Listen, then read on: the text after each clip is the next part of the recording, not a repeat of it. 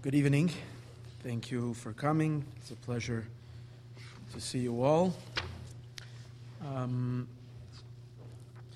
First, I'd like to thank Henry Abacera for dedicating and sponsoring tonight's class. A very big thank you to him, and lots and lots of blessings to him and to his family. Remind everyone that the primary source of funding for the center comes from these sponsorships, so it is very, very, very much appreciated for those who can sponsor classes so that we can continue doing our work and shine a lot of light onto the community, hopefully with Hashem's help. Welcome back to round 2 of you versus yourself. What we have been discussing in the last class is the human condition, which can at times be very bothersome and quite annoying. The constant fluctuations and the extremities that we all experience. Sometimes I feel so holy, and sometimes I feel so lowly. Who am I? Am I crazy? Is this supposed to be this way? This can become very, very, very, very, very upsetting. Now, briefly we mentioned last week in last class that a human being is extremely complex. And Jews are even more complex. And that is that our psychological makeup is made up from 2 distinct souls, 2 distinct beings living inside of us. We have a lower soul, a dark consciousness, and we have a higher soul, a godly consciousness, a luminous consciousness. And these 2 live side by side within us. And at times we're experiencing the world, we're experiencing reality through the lens of our lower consciousness, of our animal soul, and that's why we experience such darkness. And at times, there is a moment when the inner human being, the higher self, emerges, and we experience reality from that higher, godlier place, and we see the world in its full godly glory. And so that is where it's at. A constant change. It's much more than inclination. It's 2 distinct souls, 2 different beings, and they're both trying to occupy our focus. They're both trying to enter into our consciousness. At times, again, one emerges, and at times the other emerges. Now, to get a better understanding of our animal consciousness, where it's coming from, what it's all about. So we mentioned last week that it's coming from a complete different world from where our neshama, where our soul comes from. It comes from a place of klipa, a place of shells that conceal and obscure godliness. But to understand that a little better, what does that mean? And how and what kind of experience results from that? So if we can imagine something like this. Imagine you were a great scientist, and you were working on a magnificent project. You were trying to discover a new source of energy, a kind of energy that is so powerful and so strong it's going to make nuclear energy look like nothing. And it's something that you believe and you know that it's within nature, but it has never been discovered, it has never been unleashed. But it's there. And you're doing scientific experiments and the like in order to uncover this power. If this power is revealed and utilized in the proper manner, in the right way, it will revolutionize the world, and it can bring so much goodness, so much unbelievable light and good to the world. It can be used, first of all, to enhance technology and communication open up a whole new method and a whole new manner of communication. It can be used for medicine, for healing, and the like. It can be used, it will eliminate the need for all other kinds of fuel, which pollute the air, and this will be the source of energy, and then the world will be completely clean and unpolluted, and the like. This is a massive discovery, and but in order to work on this project, it takes a lot of work, and you have the multi-billion-dollar project. So many people, you have investors, and they've invested in this, and you're working on this. In order to be able to do your scientific research, it involves certain experiments that are very, very intense and would be too dangerous for a person to be doing. So you need to have a robot that will do these or robots that will do these experiments. But the robot can't be just a regular robot. The robot has to be something, a state-of-the-art robot, something the likes that has never been seen before. And so you have the engineers, top engineers in the world, who build this magnificent robot. A robot that looks like a human being, acts human. Everything it does is like a human being. You wouldn't be able to tell from the outside. But it's this great human machine. Now, all right, but you have a fear. The fear is that people would want to get a hold of this robot because of its incredible power of what it can do. And you're afraid, first of all, you don't want to lose it. Secondly, you don't know what people might do with this robot. They can use it for very bad things. Terrorists might use it or whatever. So in order to protect yourself, you've come up with this way of watching this robot is as follows. Is that the way the robot operates is, in order for the robot to do its thing, or even just to be, you have this device, a remote control device, with a button. You push the button down, and lo and behold, the most amazing thing, the robot emerges into beingness, okay, into existence. You leave go of that button, and the robot evaporates. It disappears. So you have full control over its existence, over its being, because it can only be there when you are pushing that button. And of course, this thing has a code, so anybody that steals that remote control couldn't do anything with it, and you're the only one who can do it. So you push that button, and you get this robot to exist. All right. So here you are with your great robot, and you're on one of the days, one morning or one afternoon, and you're going to your lab for an experiment. Now, in order not to be bored on the way, so instead of pushing the button once you're in the lab and creating the robot in the lab, you decide to have some company on the walk there. So you're walking with this robot. Or maybe you want to, discuss the various different experiments and what you're going to do, because you can talk to the robot. You don't even have to talk to him, and he understands. Okay, so you're walking with the robot, and you have your button pushed, of course, so you have your robot, walking down the street, but you got a little distracted in the middle. Something caught your attention, you looked away, and you turn around, and suddenly the robot is gone. It's not there. Like, you quickly look at your remote control to see, and you see your button, your finger is on the button. You've been pushing the robot, you push the button, the robot should be here, but the robot isn't here. So you panic.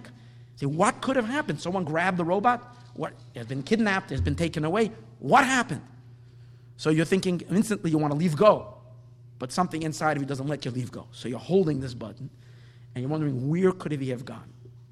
So you start retracing your steps, going back. And as you're walking down to the corner, there is a deli at the corner. And from the corner of the eye, you pick up this robot sitting at one of the tables, and the waitress is coming and putting down a tray with a delicious pastrami sandwich.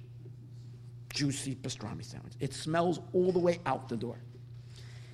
And he's got a little thing of fries, and you see him pouring ketchup, got himself a can of Coke, and you're shocked. You don't know what to make out of this. So meanwhile, you're still holding on to this thing. You go inside, and let's say we call you, your name for your robot is Mickey. You say, Mickey, what's this? He says, lunch. So you say, lunch? He says, yeah, I'm starving. I'm hungry. So you say, you're hungry? He says, yeah, I'm hungry. And I walked by and it smelled so good. This pastrami is amazing. I couldn't resist it. So I came inside to have pastrami. You want some? Have some with me. So you say, pastrami? He says, I love pastrami. Pickles? He says, pickles is the best with pastrami. So you're looking and you're shocked. And you say to the robot, you say, I just don't get it. I don't understand what's happening. Do you realize that you don't exist? You don't have any beingness? You exist. See, if I leave go of this button, I obliterate you. Not only do I obliterate you out of your present existence, you have no history. You are so obliterated as if you never existed. There is no record. That's how much you can undo it by leaving go of that button. You're deleted from all of the memory of all of existence. Okay? Now, and again, I have you, and I created you just 15 minutes. 15 minutes ago you didn't exist. Now, I am making you, and I am bringing you to do what we need to do. That's why you exist, so that you can help me do whatever we need to do in the lab. Now, if you're hungry, or if you need energy, life, or whatever, either I plug you in to recharge, or I just recreate you, leave go and recreate you, so you're around. What do you mean you're hungry? Right?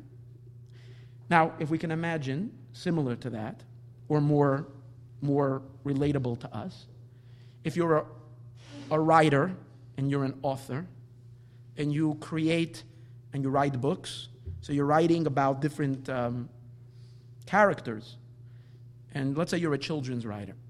So you're writing a book and you create the character. So let's say you're the one who discovered Winnie the Pooh. You invented Winnie the Pooh. But Winnie the Pooh doesn't exist yet in any stores and any books, because Winnie the Pooh is a product of your mind. You haven't yet illustrated it. You haven't yet, but you know the character. You know his voice, and you know his movements, everything about him, because you've created Winnie the Pooh.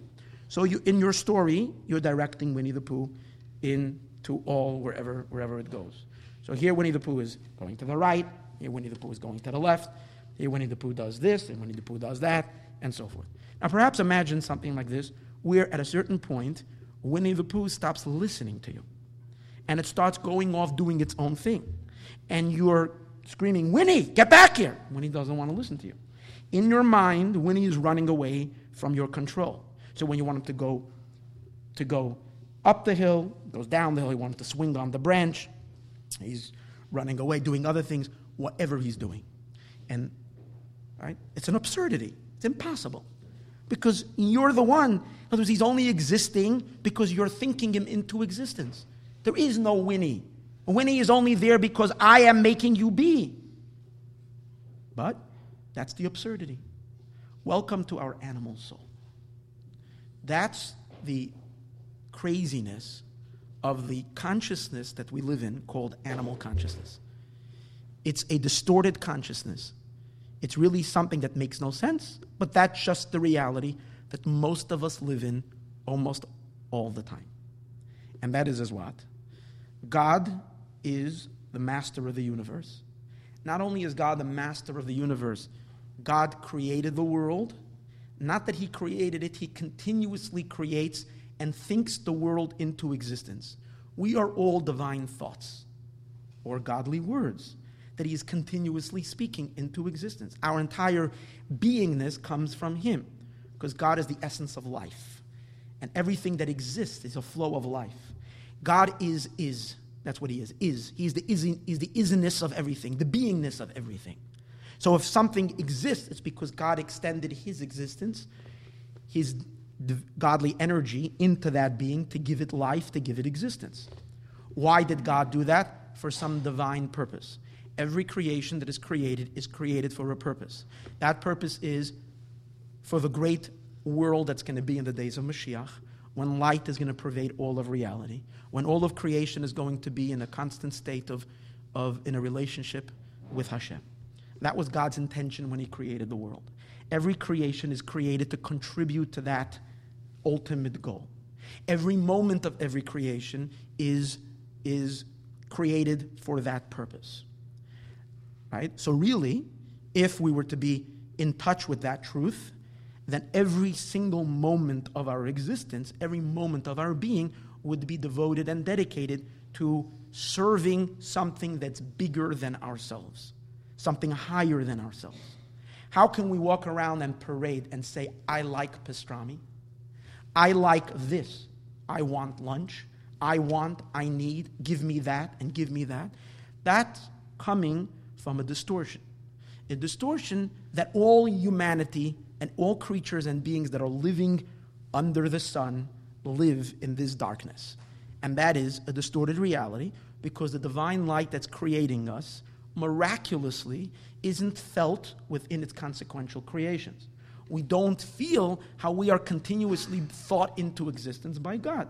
So if we don't see that creative life force, instead we feel ourselves, and here is where unholiness begins. Unholiness begins with just a sense of independent beingness that is not devoted to something higher. Angels in heaven, for instance, we all know are holy. They're holy, and they cry, holy, holy, holy all day long. What do angels do in heaven? One of the two things.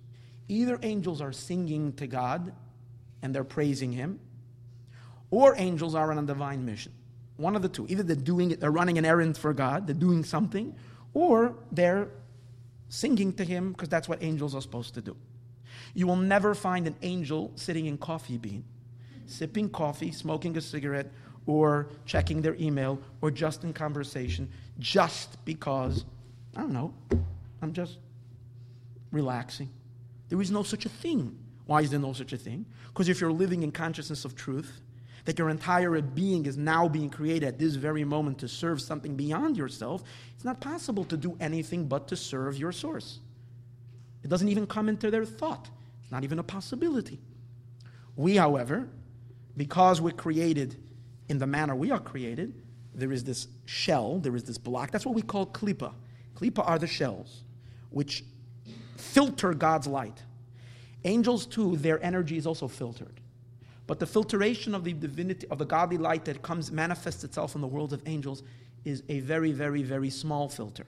Meaning it's not filtering a lot of the light, a little bit. And enables those angels to exist and not to burn up in God's infinite light. So it filters the light a little bit.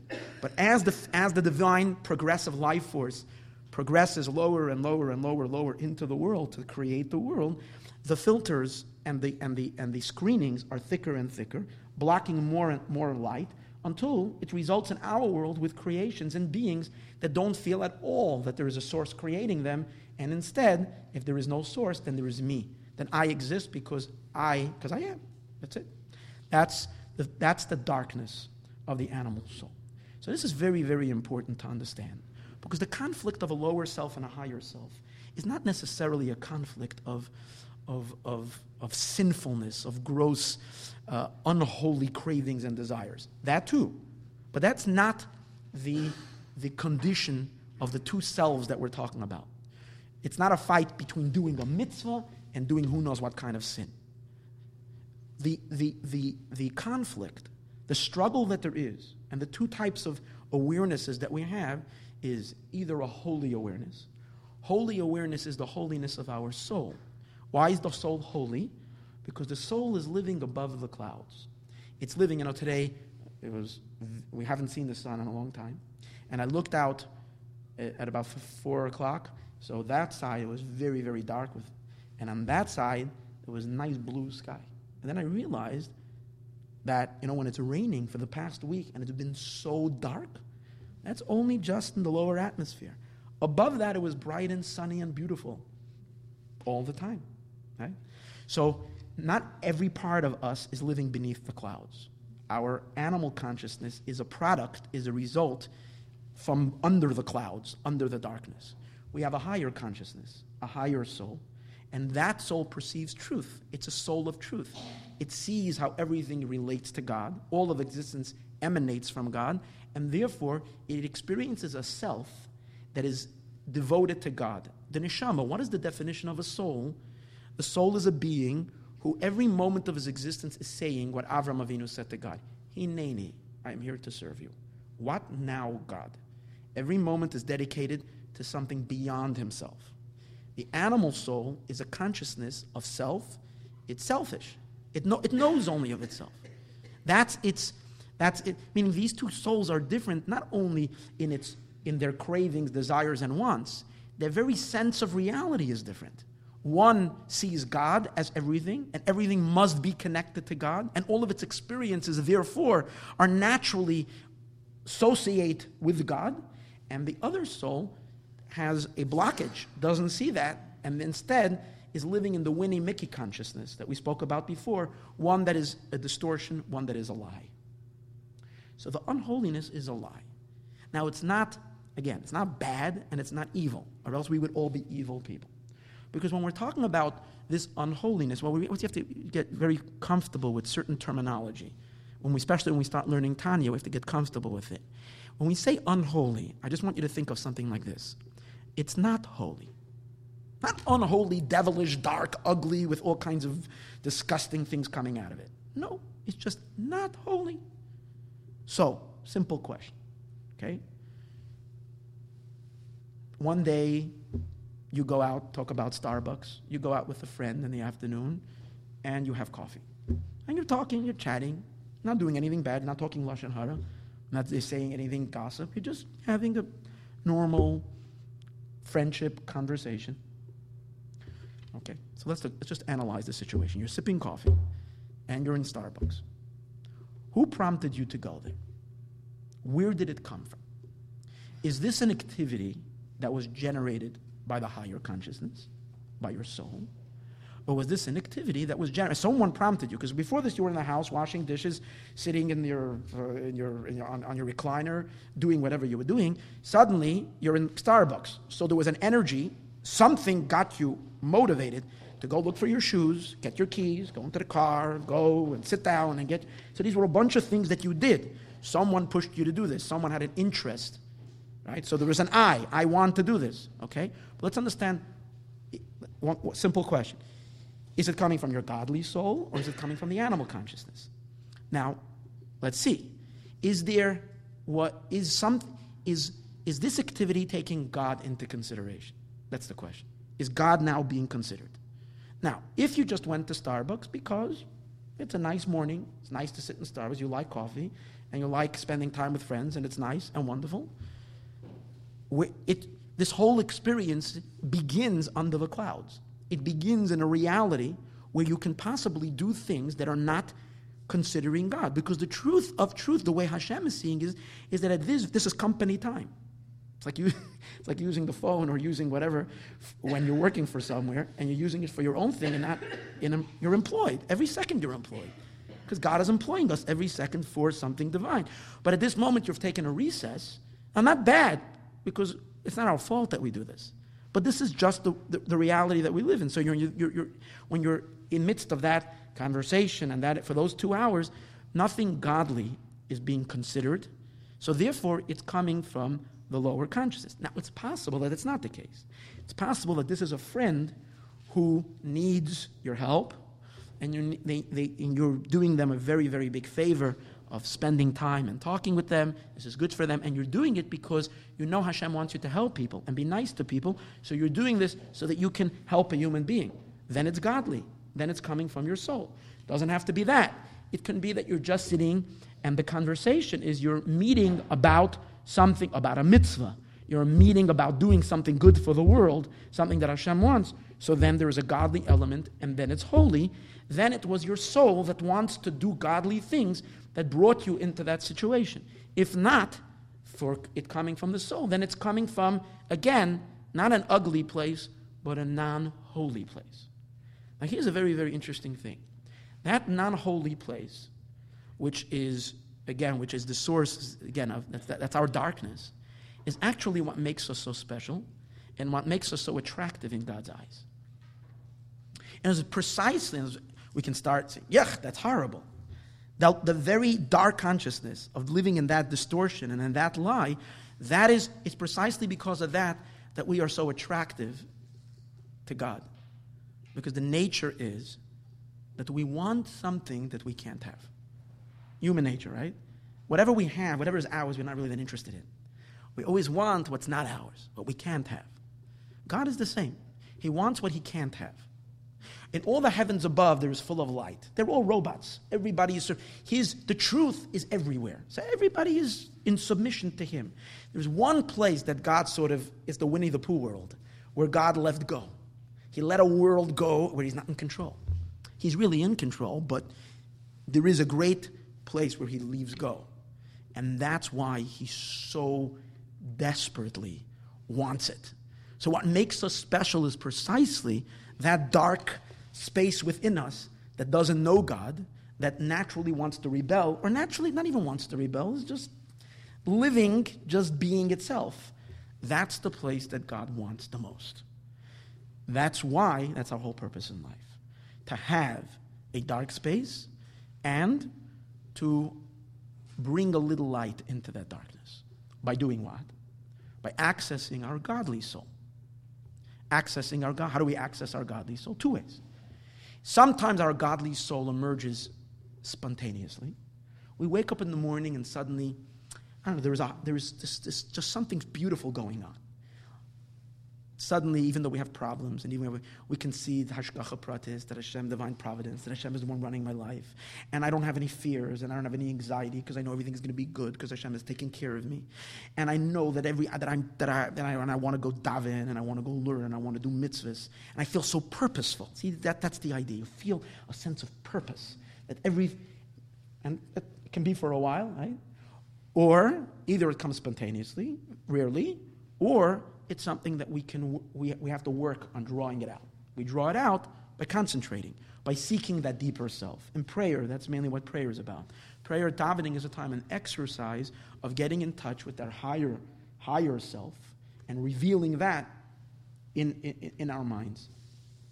But, again, going back, most of the activity that we do, most of the things that we're doing, you're eating chips. Bag of chips, kosher, nothing wrong. There's really nothing wrong. Kosher chips. But you say, okay, but you know what? Chips, you don't need chips. It's not good for your weight, not good for your health. Okay, so what happens if you're eating salad and you're eating a healthy salad? Well, why are you eating the healthy salad? Why? At this moment, why? At this moment, is God pervading your consciousness? No, because I'm eating because I want to live. Why do I want to live? Because I want to live. Because I like living. That's not holy. Yeah, not bad, just not holy. You're exercising because you want to be fit. Why? That's not holy. What's holy about it? Why is it holy because someone is exercising? What is holy about putting on makeup and making yourself beautiful? Is that bad? Not bad. Is that holy? Why is that holy? It could be holy. Again, if you add a godly intention to it, it could be holy. These are things that could be made holy if we inject our godly consciousness into it. But in and of itself, it isn't holy. Now, this actually gives great understanding to what we had discussed last week. Last week we had mentioned that there are three types of personalities. There are people who are called tzaddikim, and tzaddikim are righteous people, saintly people, and according to the Tanya, he raises the tzaddik to a very, very high place. The tzaddik is a person who never, ever commits a sin. Never. Not even once, a little sin. Never. Not only doesn't he do any sin, he doesn't even have an appetite for sin. He doesn't want to do a sin. It's not even interesting. It's not appealing to him. All he does is always good, holy things, good things. Then we have an intermediate person who doesn't sin, according to the Tanya. The intermediate fellow is also a person who generally we would look as a massive tzaddik, someone who doesn't sin, but he does struggle with the darkness because he has he has urges, appetites, cravings that are not necessarily coming, they're not godly, and sometimes even sinful. But he struggles with them. He doesn't allow those urges to manifest, to become actualized. And he ends up always doing what's right. Okay? Then we have what we call a rasha. Now this is also very important. We must take this darkness, this evil association out of rasha if we're going to learn Tanya. Because or else we're going to get very depressed. So let's understand something. Rasha over here is not evil. Rasha just means, especially in rasha means someone who's weak and has not managed to get above the clouds all day long. So someone who hovers below the clouds quite often. That's rasha. For us, it's in today, meaning especially people in our world, it's okay to be rasha. Why is it okay to be rasha? It's okay to be rasha because it's normal human beings. Normal human beings are in a world where we have a struggle, but let's understand something. I'm go back for a minute for the tzaddik. The tzaddik, here you have this person who is a tzaddik, and we said a tzaddik never sins, never does anything wrong. How is that possible? Is he always fighting, always overcoming, always doing the right thing? It's impossible. How he can let go of his vigilance even for 1 second? The answer, based on what we said now, you have two souls. If you can imagine, if you take that egotistical soul out of your consciousness, it doesn't exist anymore. There is that whole realm of awareness of a self that is unrelated to God is not there. And the only soul operating, the only I, the only consciousness is a godly consciousness. So then naturally one wouldn't sin. How could you sin? Like there was a great chassid, his name was Rabbi Yekusiel Liepler. He was a student of the Tanya.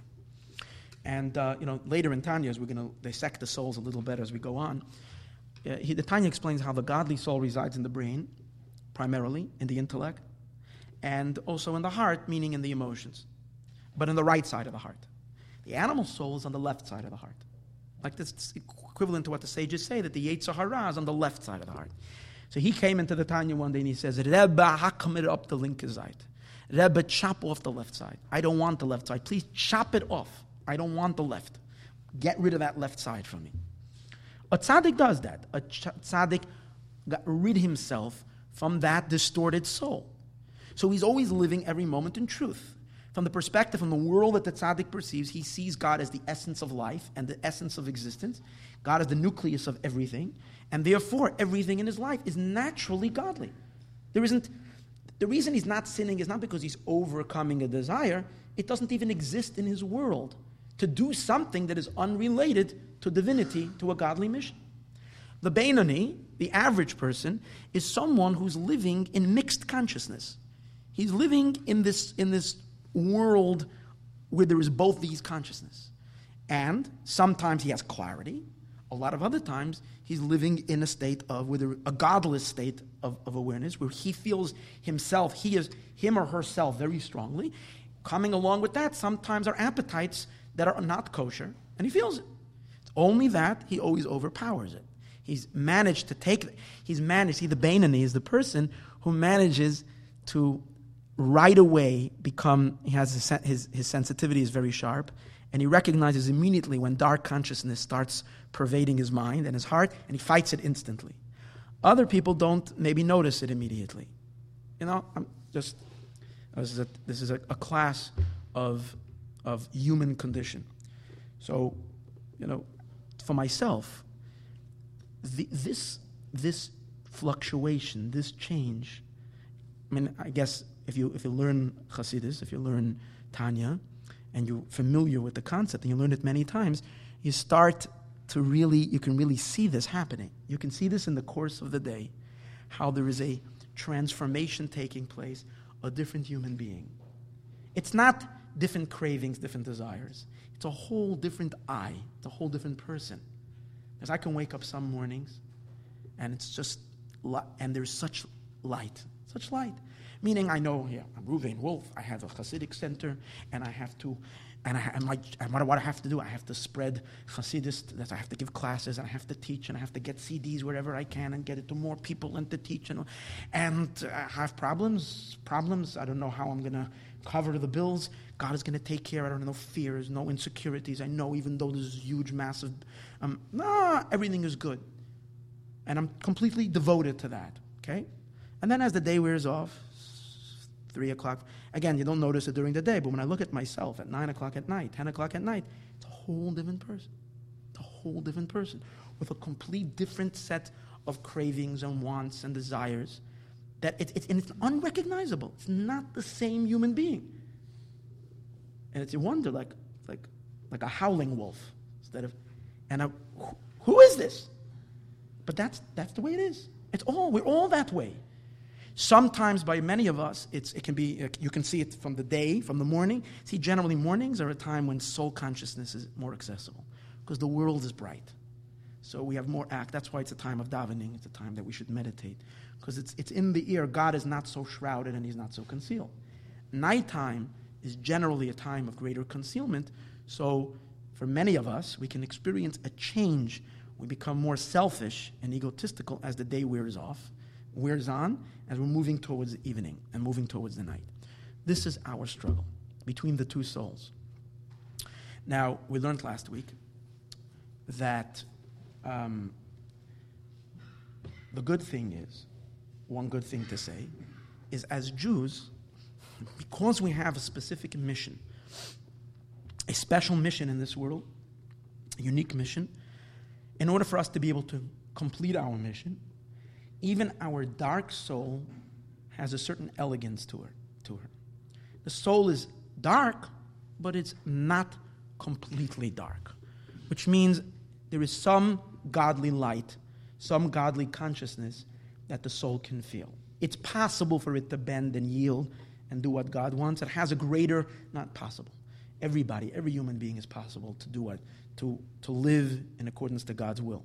We're saying it's more naturally inclined. It's a little softer. It's not as resistant. Why? Because it's coming from a different kind of a shell. It's coming, as we mentioned last week, from shells that are not blocking God completely. It's coming from a shell that's called the glowing shell.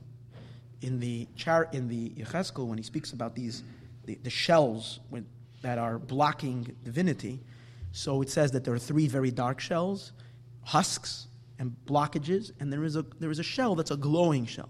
And the glowing shell means, klipas nogas, means a little light shines through.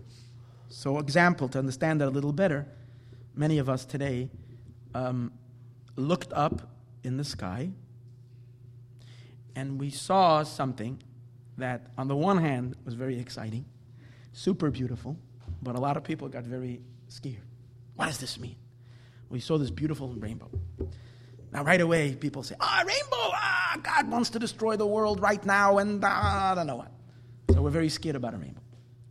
So the truth is that, of course it says that a rainbow is a negative sign because it shows Hashem made it by the flood, that he's not going to bring a flood. If the world is going to get so dark that I want to destroy the world, I will make a rainbow. But I think it's a misconception to believe that when you see a rainbow, it's a bad sign. Seeing a rainbow is not a bad sign. It shouldn't make us sad, it should make us very happy. We should make a blessing joyfully. It's not a bad sign. But what do we mean? It does say that it's a sign that God is angry and upset. So let's just for one moment look at it. See, a rainbow doesn't mean that at this moment Hashem is angry at the world and that's why he's giving us a rainbow. What it means is that after the flood, what God is saying is, see, because a rainbow is a natural phenomenon. It will only have a rainbow when it's raining, right? And lately, quite a few times when it rained, we had a rainbow. So every time it rains, and rain is a good sign. It's a psim and bracha. It's a good sign. So Hashem is giving blessings to the world. Again, it has to ruin it with a rainbow. Not only didn't we have good weather for a whole week, but at the end of it, God is still angry. Someone told me today, I called him, he says, after all of that, and now we still have to have a rainbow? So the idea is as follows, that prior to the flood, prior to the flood, humanity was in a condition, the human beings were in a state where they were able to become so corrupted and so disconnected, so they can go astray from their godly purpose and mission, from humanity's mission. and to the point where they're irreparable. The human being can become so corrupted that it's impossible to fix it. Now, if human beings become so corrupted they can't be fixed anymore, then there's no reason for them to exist. So then God brought a flood, which means he undid the creation. That's what was so. It wasn't just a regular punishment. God said human beings ought not to exist anymore because there's no reason for them to exist. Obviously, they could not be repaired. Because if they were able to be repaired another way, then Hashem would have given them a chance. It was irreparable. After the flood, the human being changed. Today's days, no matter how disconnected and how far blunged, meaning how lost human beings become, we can always do tshuva and we can always come back. We can never be irreparable after the flood. Why is that?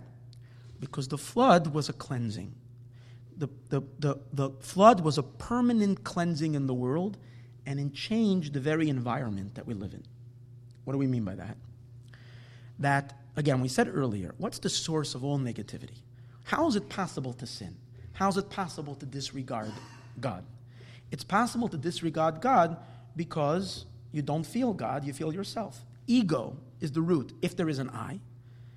So that I can inflate, and inflate, till it reaches a point when it says, God, I don't even know you, I only know myself, and I do what I want. So if I decide that I need to kill someone, I will do so, because this serves my desire. I decide I need to steal, or whatever. So the ego is running rampage. That's the source of unholiness. If someone sees themselves as a servant of God, they can't possibly sin. So it's the concealment, it's the blockage that is allowing for ego. Okay? Before the flood, the concealment that was blocking, that was between our psyche and God, the blockage was a very thick blockage. So there wasn't any light coming through. It was a very dense partition. Therefore, the creatures that were created through those partitions were very, very, very dark. Or at least were created in a state where they can fall into such darkness where they can be completely disconnect themselves, completely sever their connection to God. After the flood, Hashem, the flood, what it did was it purified the klipa. It purified the shells. The shells are not so dense anymore. So the shells allow a little light to come through. And that means even when someone is an egomaniac and a person doesn't want to know of anything but himself all of his life, nevertheless, after the flood, what happens? It's not so rigid. The ego is not so tough and so strong. That's why we see that many people that are not such good people, when they're doing well, if chas v'shalom they have certain circumstances and difficulties in their life, they soften up a little bit and they become receptive. And they become receptive towards spirituality, towards holiness. So you see there is a possibility of breaking. The ego can there are certain cracks in the ego. Light can come through after the flood. Why? Why is light able to come through after the flood? Because the dark, the concealment, the klipa is not. So that's why even when human beings go very, very, very far, if God gives a little shake, they will repent. So the creation can never leave completely God's domain. That is, and what does that have to do with the rainbow? That's the rainbow. See, everything in the spiritual reflects in the physical. Before the flood, the reason why there wasn't a rainbow, the reason why there wasn't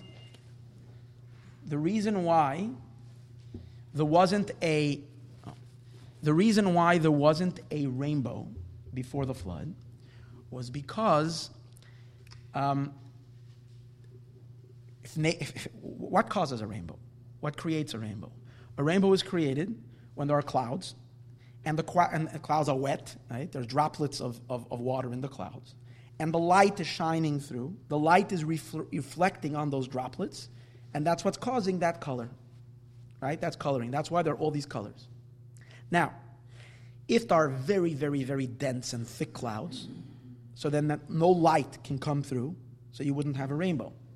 Before the flood, the clouds that were, again, I don't know the scientific explanation for this, but before the flood, whenever it rained, rain clouds were very, very thick. Because they were very thick, there was no light being reflected, because the light was pushed, didn't penetrate those clouds at all, so there wasn't a rainbow. After the floods, the clouds are thinner clouds. Some light comes through. That's why we have a rainbow. The clouds represent the klipa. The light represents godliness. And godliness after the flood, because today the world is naturally more receptive to divinity. So when we see a rainbow, it's actually a very good sign. It's a sign, and it doesn't mean at that moment. It has to do with the general condition of the world. It's a reminder from God that you can always do tshuva, that I'm always there for you. You can always come back for me. So the rainbow is not a bad sign. Of course, it reminds us that the world is possible to corruption and the like, but there is still this always return, the ability to always come back. That's similar to that is the idea of the difference or the uniqueness of the Jewish animal soul. The Jewish animal soul is coming from a shell that's similar to the clouds of today. The clouds of today allow a little light to come through. So that's why there isn't such resistance. As opposed to the other klipa, the other shell, which is a very thick shell. I mean, again, relative to after the flood, this too is a lighter klipa. But in compared to the glowing shell, there's less light coming through, more darkness. As a result of more darkness, there is greater ego. Greater ego meaning there's a greater force in a human being that prompts the human to disregard God. But now we have a little bit of a better understanding into the psychology of the two souls. Now, these two souls are intermeshed one with each other.